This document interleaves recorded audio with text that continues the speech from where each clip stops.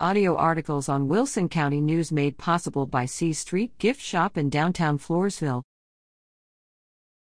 Darian Murphy visits Floresville Middle School.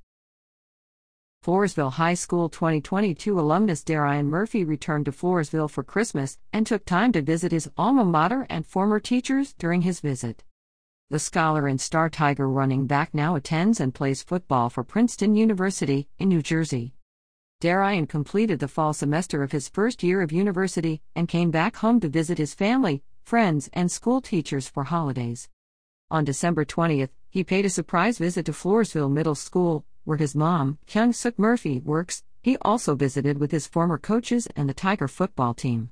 He was very welcomed by the students, said his mom.